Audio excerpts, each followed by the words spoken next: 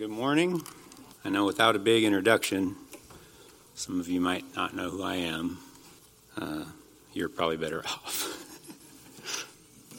No, we joke about that. You know, if you go to, list some sort of symposium or go listen to somebody give a talk, they usually give you the person's credentials and whatnot. And I guess that makes sense. You know, if someone were up here to talk about car maintenance, well, then you'd do well to listen to Brother Darrell. If it was me, you'd be like, why should I even care what this guy has to say about maintaining a car?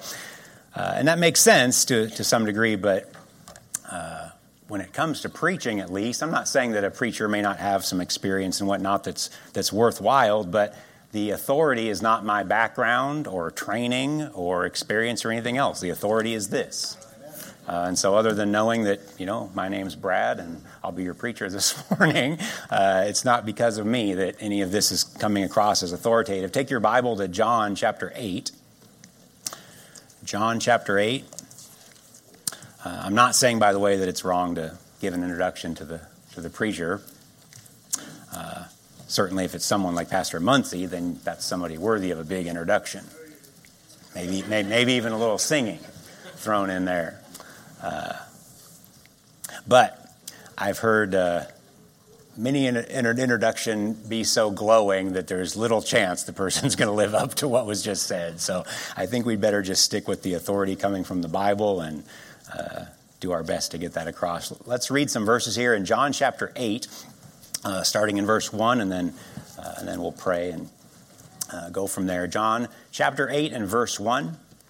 Jesus went unto the Mount of Olives, and early in the morning he came again into the temple, and all the people came unto him.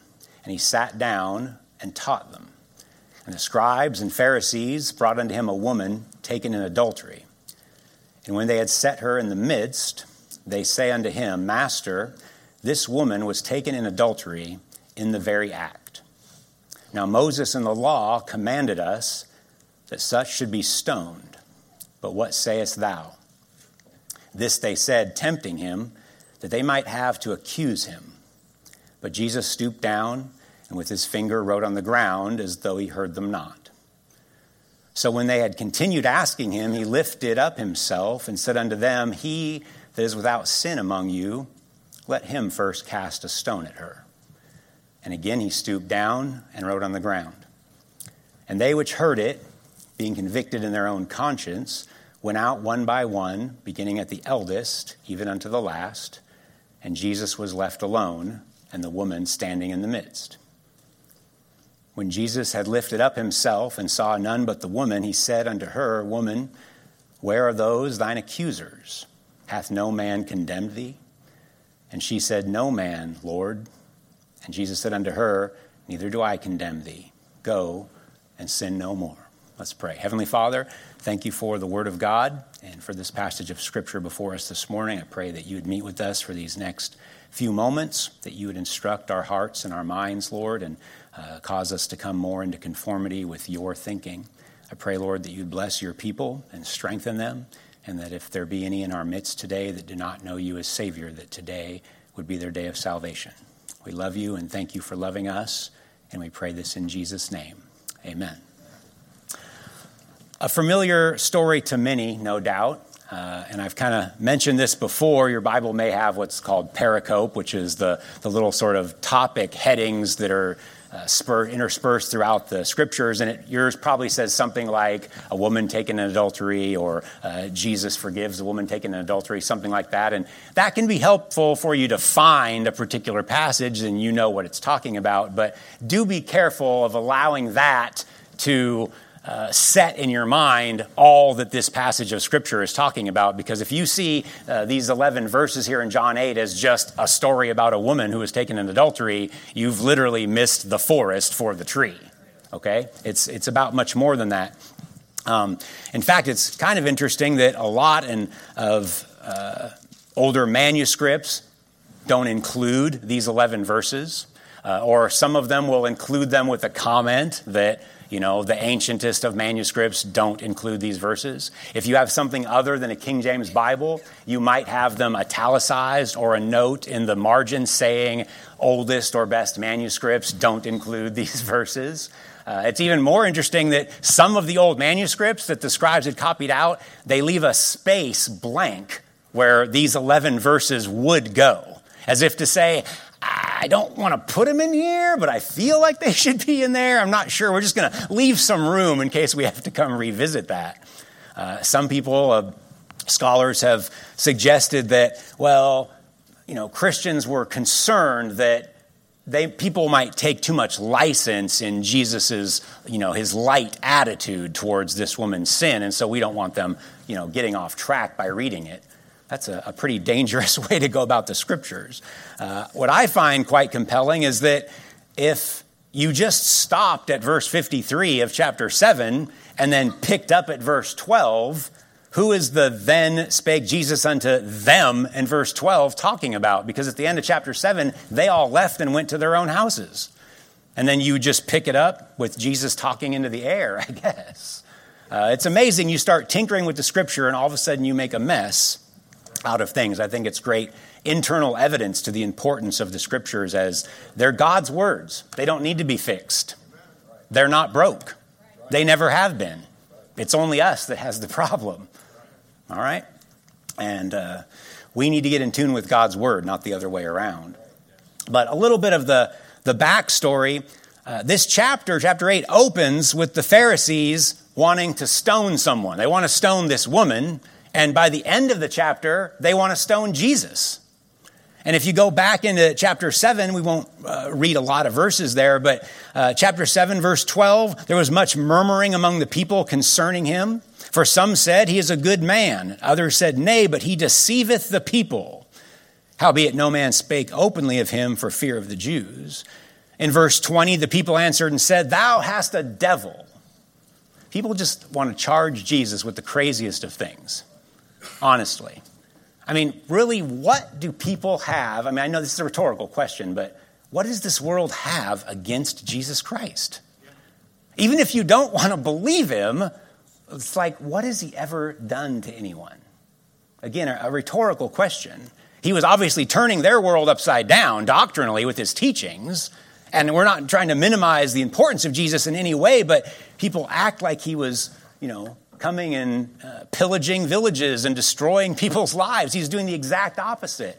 And here they think he has a devil.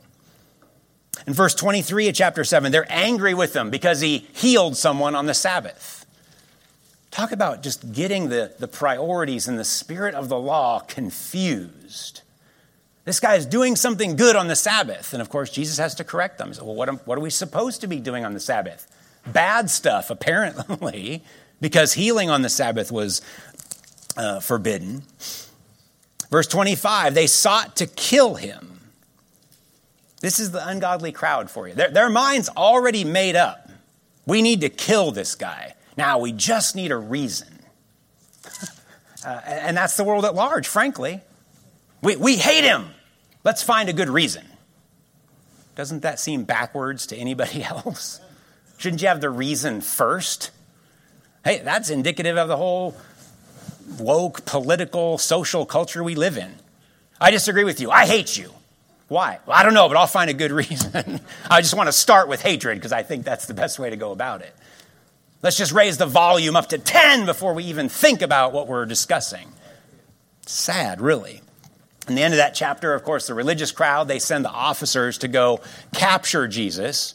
And they come back. This would be like us, a church doesn't have legal authority, so we would send out police officers to do the job. And in this case, the Jews don't have the legal authority, humanly speaking, so they have to send officers to go capture him. And they're sitting back there waiting, and the officers return. They don't have him. They're like, why didn't you bring him? And they stand there with their jaws on the floor saying, you don't understand. Never a man spake like this man. They were just literally overcome by what they heard. The Bible says by the gracious words that came forth from his mouth. You sent us to go nab some sort of rebel rouser, but we listened to him and it's not like you said. Boy, if the world could get a hold of that when we're passing out tracts or witnessing downtown or whatever it is. How about listen to what he actually said instead of listening to what other people are telling you he said? Boy, you could go a long way towards a relationship with Jesus Christ if you could get that attitude. I find it fascinating in the scriptures, getting back to chapter 8 now, that, God didn't just give us a list of doctrinal beliefs. You ever think about that? I mean, we're big on, categorizing our beliefs. We have systematic theologies. We talk about doctrine, and doctrine is certainly important. But sometimes don't you think, well, man, why didn't God just fix all this debate we have and just give us a list of doctrines? Here's the 10 things or the 100 things I require you to believe. Done. But he didn't. He didn't give us a catechism or a confession. He gave us a Bible.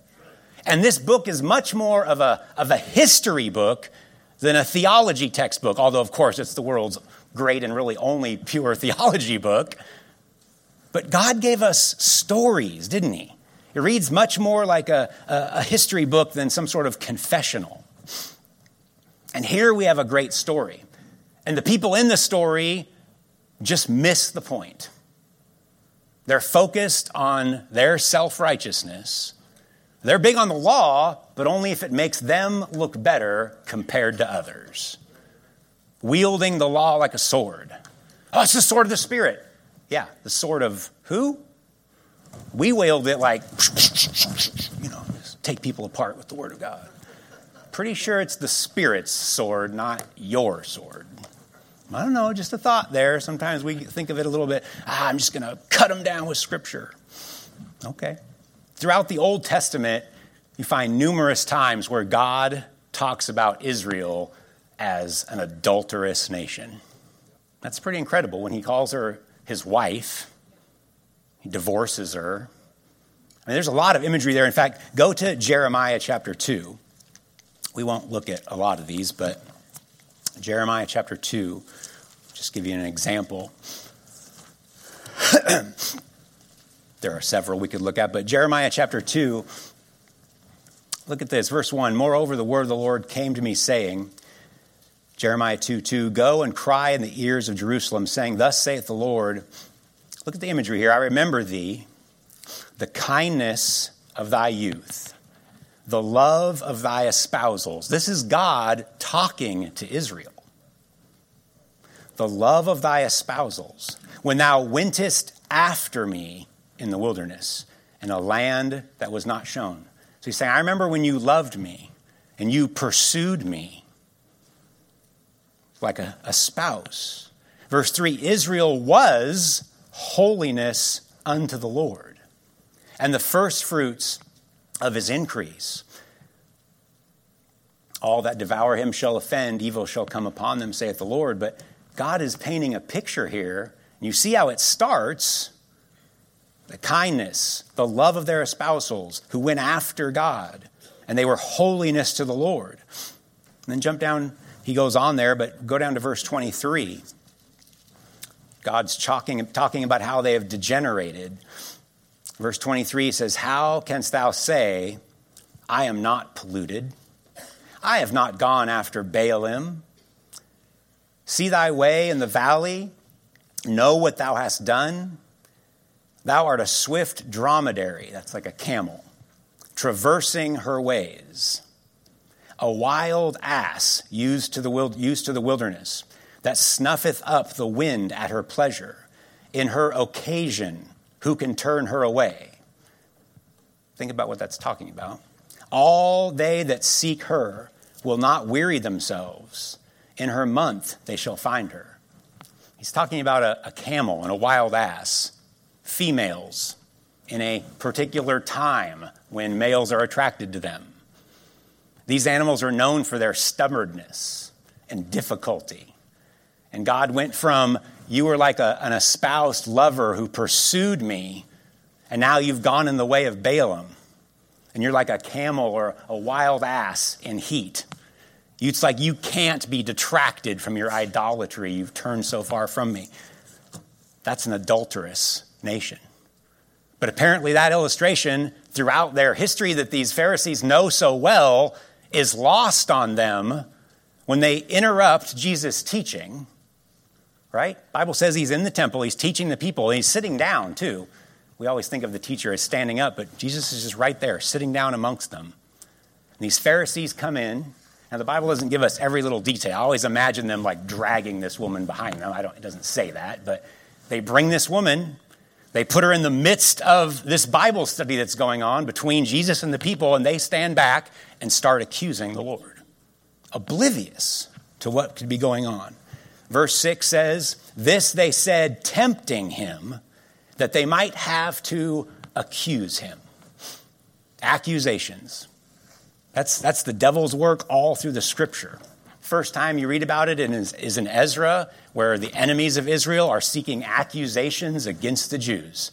God's people are trying to rebuild a city and we don't like it. Let's find something to accuse them of so we can feel right in our persecution of them. Again, backwards, unreasonable, but that's how the world operates. Jesus said in John 5, "There is one that accuseth you, even Moses." So you Pharisees want to point an accusatory finger? Let me show you the law of Moses, because that's accusing you. 1 Peter 3:16, "They should be ashamed that falsely accuse your good conversation." We should seek to live in a life that cannot be accusatory, but the world's going to find a way. You can mark that down. They're going to find a way to bring accusation against you. In Revelation 12, the Bible says the accuser of our brethren is passed down. That's one of the titles of our adversary, the devil. He's the accuser of the brethren. He likes to bring charges and allegations. Now, in that case, some of them might be true. And thankfully, we have an advocate with the Father, Jesus Christ the righteous, who stands in our place and pleads our case. But that accusatory attitude, that's of the devil. May we not be like that. May we not be like that. You might have to accuse them, but Jesus, that'd be a great study just all through the whole New Testament. But Jesus. He's always against the flow of tide of this wicked world, isn't he? They want to accuse him, but Jesus stooped down and with his finger wrote on the ground as though he heard them not. Now, it's interesting that I think a lot of times we get what I call FPS, which is flannel graph perception syndrome. And what I mean by that is we get these Bible stories and we think about them the way they typically get portrayed on a flannel graph, with perfect little neat, tidy people, and they're usually all smiling, and maybe there's some water, there's a sun in the background, and we really it can cause us to lose sight of that these are real people operating in a world just like we have now. These are people that barged into a Sunday school class, essentially, looking to take stones in their hand and kill a woman in their presence. Think about what it must have been like to kill somebody with throwing rocks at them. That's not light conversation. I mean, that was the law. We're not condemning them for that, but they were ready to start throwing stones at this woman until she was dead. That's pretty heavy stuff. But flannel graph Jesus, well, he doesn't act like that. And the flannel graph Pharisees don't necessarily act like that. And I've heard all kinds of speculation as to what's going on here, because it says that Jesus is writing with his finger in the sand as if he doesn't hear them. And you could get this idea of, well, he's just daydreaming. I don't think so. He's not daydreaming. Now, he is giving them the impression. He's responding to them as if he's not even paying attention to what they're saying. But there's something going on. Something going on. I've heard people, again, speculate as to all the different things that Jesus was writing. He was writing the names of the girlfriends of these Pharisees. I mean, I don't know. The Bible doesn't tell us what he was writing. That wouldn't be my guess. But you go back to Exodus chapter 8 and verse 19, when Pharaoh's magicians and Moses are in their epic battle there. It says, "Then the magicians said unto Pharaoh, This is the finger of God. And Pharaoh's heart was hardened. And he hearkened not unto them, as the Lord said." That's the first time that it's mentioned, the finger of God. They said, "All this that's going on, Pharaoh, this stuff's too big for us." Remember, at first the magicians kind of matched the plagues there, but eventually This is the finger of God. This is not something that man can do. Go to Exodus. Take your Bible to Exodus chapter 20. Exodus chapter 20. Again, a pretty familiar spot. Most people know, if you've dealt with the Bible much, that in Exodus chapter 20, the Ten Commandments are given. In Exodus 31, the Bible says, God gave Moses, when he had made an end of communing with him upon the Mount Sinai, 2 tables of testimony, tables of stone written with the finger of God. So, I'm not saying this for the sake of speculation, but I do think it would be interesting if you're in Exodus chapter 20, you look down at verse 14, this is the 10 Commandments. What does it say? Thou shalt not commit adultery. Now, the Bible says these Pharisees took this woman in the very act. I don't know what kind of seedy places they're hanging out in where they're catching people in the act. But you think about the fact that the same finger that scared Pharaoh and his magicians, the same finger that etched in a stone tablet these 7 commandments, is now writing in the ground in this Sunday school class. And I don't know what he's writing because the Bible doesn't tell us, but if he was writing Exodus 20 and verse 14, I can see where that would have sent everyone running for the hills. Or maybe he was writing the whole 10 Commandments. I don't know what he was writing, but I know it was the finger of God that was doing the writing.